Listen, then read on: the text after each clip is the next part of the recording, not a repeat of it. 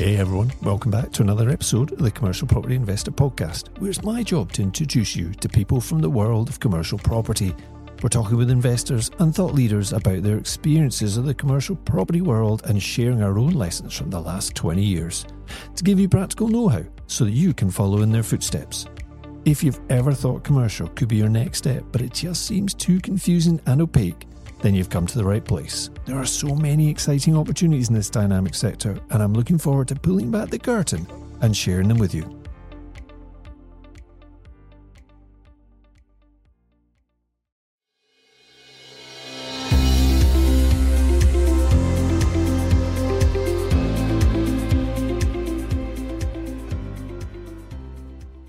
Welcome to this bonus episode of the Commercial Property Investor Podcast.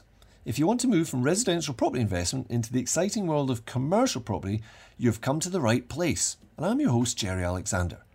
This episode was recorded just a couple of days ago as a live within our private Facebook group, and it's a market update on the growth opportunities we're experiencing right now and what you should look out for within your own market. What I talk about here will not just affect our small part of the UK, but the principles will apply to many locations across the globe. So just because you live in the south of England or in North America, continental Europe, Eastern countries or Australasia, it does not mean that these macro factors won't be happening right where you are right now. So have a good listen as I go through the 4 standout factors. Hi everybody, it's Jerry here. I'm going to bring you an update today, excuse me, with a croaky throat, about what's happening in the market and what we're seeing in the market just now. It's been quite interesting over the last few weeks to see how the market has changed and how inquiry levels are picking up. So I just wanted to give you an update on what's happening for us in terms of our inquiry levels, but also just some general stuff about the market. I've been asked a few questions recently about, where should I be looking? What's happening in the market? I feel a bit scared. I'm not quite sure what to do. So I just thought I'd cover a few of those things today. I'm also going to try and answer questions if they come in and give you just a bit of a brief overview of where we're at. So for those of you that don't particularly know what we do, our main niche really is serviced space, multi-let space, where we have tenants that have perhaps industrial space or retail, leisure, office, storage. It's quite a broad range, but we do it more on a license basis. So to give that some more context, we have at the moment maybe half a dozen leases, but we have maybe 200 or 300 customers that are on licenses at the moment. And over the years, it's kind of been around about 5% of our let space is actually done on lease. Most of it's done on licenses. So I want to give that a little bit of context to start with to say where I'm coming from. But, there'll be some areas of the market, for instance, office space in London, A-class, 100,000 square feet. I'm not probably your man to talk to you about that, but I can tell you about what's happening in our sector. And I think personally that for private investors, the place where we are is much more accessible. You could, of course, invest through funds. You could invest through collectives where you're not maybe having an active involvement, but you're maybe investing in some of those more blue chip markets. But for us, it's about investing in stuff that's local, stuff we can get our hands around and stuff we can add value to. So if I just give you a wee bit of an update about what we're seeing about inquiries, and during the sort of April-May period, what happened was our inquiry levels obviously did dip. I have to say they didn't drop off completely, and we did still sign up some new clients, particularly in those that were on the forefront of COVID and I guess being important businesses for that sector. But nevertheless, we still did have inquiries, we still did let space. But in August, our inquiry level has tripled from where it was, and our lettings have also increased. In July and June, there were a good number of inquiries, but people weren't committing quite as much. I'm going to break that down a little bit more to tell you what sort of areas that has actually come in at. But it's just interesting to see that even though things were in lockdown, we were still getting inquiries. The economy is still moving. It's not as though it just stops completely. But some of the things to think about, because I've been asked this recently, what areas should I be investing in? What sort of size of units should I be doing if I'm doing commercial multi-let? And it's an interesting question. And I think there's a fairly universal answer. I mean, we're not all over the country, but geographically we're in a fairly widespread now, from city centre to small market towns. And what we've found is that, as I say, inquiry levels have increased, but there's some key demographics there that I think you should have a think about. The first one is that there's a certain sector of the market, the certain sector of society whose income is not going to be affected by this at all. The second thing is people have been encouraged to work from home, so that's had an effect on the type of inquiries that we've had. The third thing is, as the economy is less predictive, people, when they're coming out of leases, are looking at alternatives. And then the fourth thing is actually the startup and the startup and the redundancy area. So if I just go through those, the first one is, who's not seeing their income changing at all? Well, it's the retirees, it's the silver-haired people, of which I'm starting to feel like I'm becoming one. But the silver-haired sector of society is, as we know, demographically it's growing. The number of people that have retired is growing. Our population is aging. And a lot of the people that are in that space still want to feel youthful. They still want to go out and do things, and they still want to try and improve their appearance so they feel and look more youthful.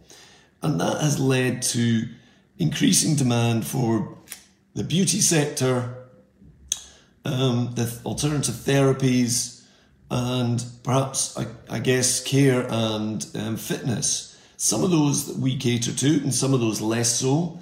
But what we've seen in some of our centres that we've seen is, over the years and particularly now, an increase in the number of people that are looking for small spaces where they can run a studio, or they can perhaps run a little therapy studio for clients who want back treatment, beauty treatment, chiropractors, lots of different things, nail treatment.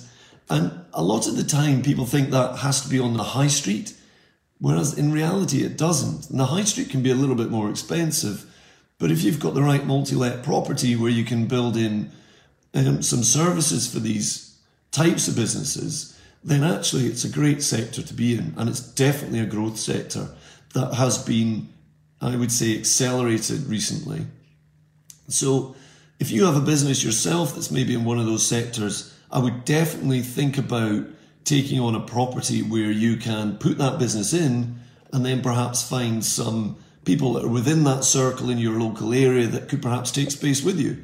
It's a great strategy to get started, because a lot of people that I've been speaking to recently think that when they're getting started in commercial, they're going to have to spend £500,000 on some nice big enormous building and, score really well. And actually in reality, just buying the first property, something small and easy to get yourself started, is definitely the right thing to do, because it's less scary, it's less risk, and it will allow you to learn lots about how this sector works. So that growth area might be something that you could tap into where you are. And certainly in market towns, there are lots of these businesses trying to find space. A lot of them are working from home, but they can't because their partner's now working from home, or it's just becoming physically impossible to have people and clients coming to their home all the time.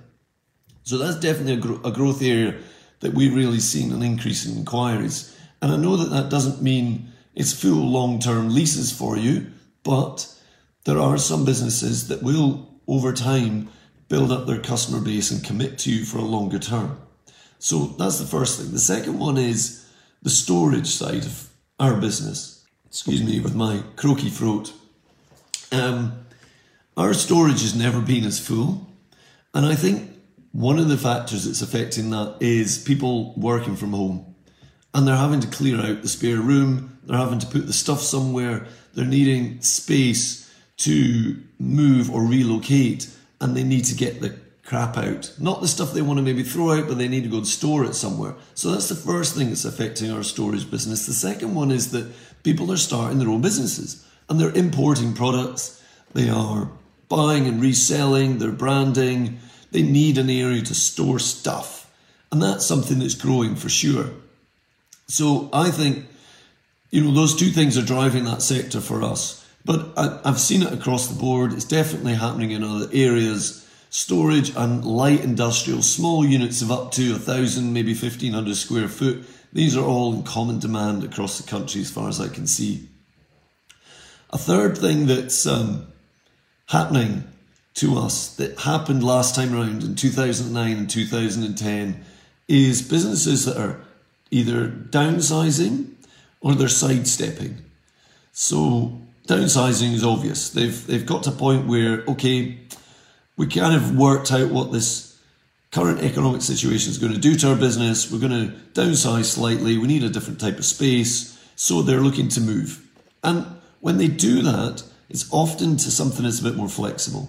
So it may be that smaller units in the leased sector are also being looked at, of course, but flexible units are more attractive. And the sidestepping is when somebody's coming to an end of a lease in a traditional space and the market's changed. They're not quite sure where they're going to be in 12 months. And the last thing they want to do is sign up for another 5 or 10 year lease. So what they're doing is they're not necessarily downsizing, they're just sidestepping. They want to find a new space where they have more flexibility. And the traditional leased market, 10, 15 years ago, you were maybe getting 5, 10, 15-year leases. That has reduced. I mean, often now you might get a 5-year lease or you might see a property that's for sale with a 10-year lease, but actually it's got a 3-year break and a 5-year break clause in it, which in all intents and purposes means it's realistically a 3-year lease. So it is driving change in the whole sector, and lease property is changing as well, and landlords are having to adapt. But it's something to be aware of. The last time we had this economic uncertainty, the market changed, and we found a lot of people sidestepping or downsizing, and those are the types of inquiries we're having a lot of at the moment. So then the fourth thing that we're seeing growth in is, believe it or not, co-working space, which is shared space. There are things to consider, obviously, with COVID, and very small unit sizes that people are inquiring about. So, for instance, this space I'm in right now, which some of you will see on the live, you may not if we put this out on a podcast, but this one here is just a typical space in the mill. There's a bit of comfy space down here. Couple of desks. You could probably get a few more in here, actually. But it's a space that's, I can't remember, 200 and something square feet. It's something that one person might use. It's something that you could put 3 in. But it's definitely an area that we're seeing more and more inquiries for. And this floor that I'm on is about 2,500 square feet, but we actually split it down to 7 units in the end, ranging from about 100 square feet up to 400, 420 square feet. And it's quite interesting that people are inquiring about having their own kind of isolation booth. They're looking for private space, but they're not necessarily looking for big space because they've either been made redundant and they're starting up on their own, or they may work for a larger corporate, but they can't go to the main office, or they actually they've been working from home for a while anyway, but now they're looking to get out of that space because things have changed at home. Their corporate employer is willing to pay some money towards space, and these are sort of inquiries we're getting. So those are the 4 things that have changed for us. So that's the big macro thing about the older generation and their spending power. The second thing is storage. The third one is sidestepping or downsizing businesses. And then the fourth one is about people that are wanting their own private space, their own little isolation booth. And that is a sector that we're seeing change. And I don't think it's necessarily a local thing to us. I think it is happening nationally.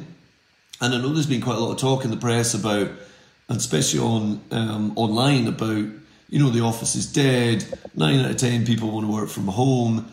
I think, you can get these numbers from any sort of survey if you want to set up the right questions and ask the right people. But I think in reality, the smaller spaces in regional towns will get busier because some of the larger corporates will let people work or want people to work from home, but they can't quite do it at home, so they need to go out and find something local. But also, people will go back to the office. Small businesses need to be able to build team, to build a community, to build that vibe in their office about what they're trying to do. And trying to do that online can be quite challenging. So these are things to think about if you're looking at buildings that you could potentially split up or do multi-let locally. In terms of single-let and leased space, I think those demographics I've spoken about are still going to affect that type of space. It's just that whether you're going to get a 10-year lease, I think is probably less possible. The only way to maybe do that is find an operator who would actually do a rent-to-rent, which is effectively where they will take over a larger space from you that you may have already invested in and split. But rather than dealing with the day-to-day active management, you're involved more in a landlord situation where you've actually split it up, but then you've put in somebody who can manage it. And so that might be your own business, of course, or it might be somebody else's. I've got a question here about, do you think there's an opportunity, thanks Richard, for converting suitable retail store that's gone bust into this kind of unit? Absolutely. And I have looked quite often at retail units to see whether it's possible to split them up. And it can be done. Sometimes the challenge is if the retail unit has a fairly small frontage, but a really deep space. And the thing you have to then deal with is, how do I ventilate and how do I get natural light into those far-reaching spaces at the back? But I think as the government and local councils start trying to tackle the whole high street issue, there will be more chance to convert or change some classifications on these spaces, and also allow you to maybe split them up and split the rates, which of course mitigates the big problem on the high street at the moment, which is the rate liability. Some of these spaces do have access from the rear. If you can find some that have more than one access point, that really helps. It's definitely feasible.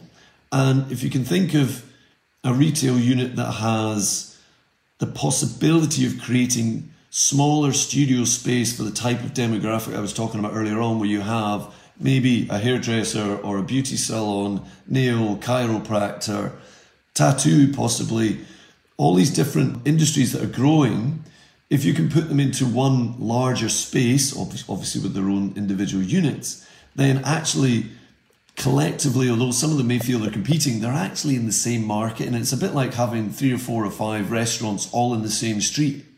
The collective bring more people. So it's definitely an area I would look at if you can find a space that would allow that to happen. The good thing about a lot of retail is it's on the ground floor, and that helps with disabled access. So if you are looking at changing to fit these types of things in, getting that disabled access and providing perhaps a core of toilets that can be accessed along a ground floor for disabled is really something quite important to consider for those types of spaces. So I hope that's helped. I think that if anyone has any questions, I've seen a couple pop up here. I will try and cover those as we go through it.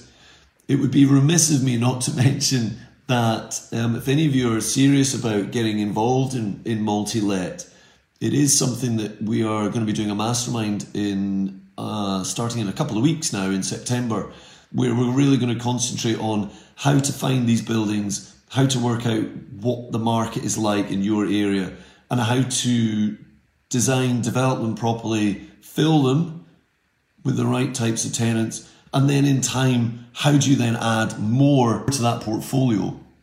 Of course, financing is another thing that we'll try and cover in that.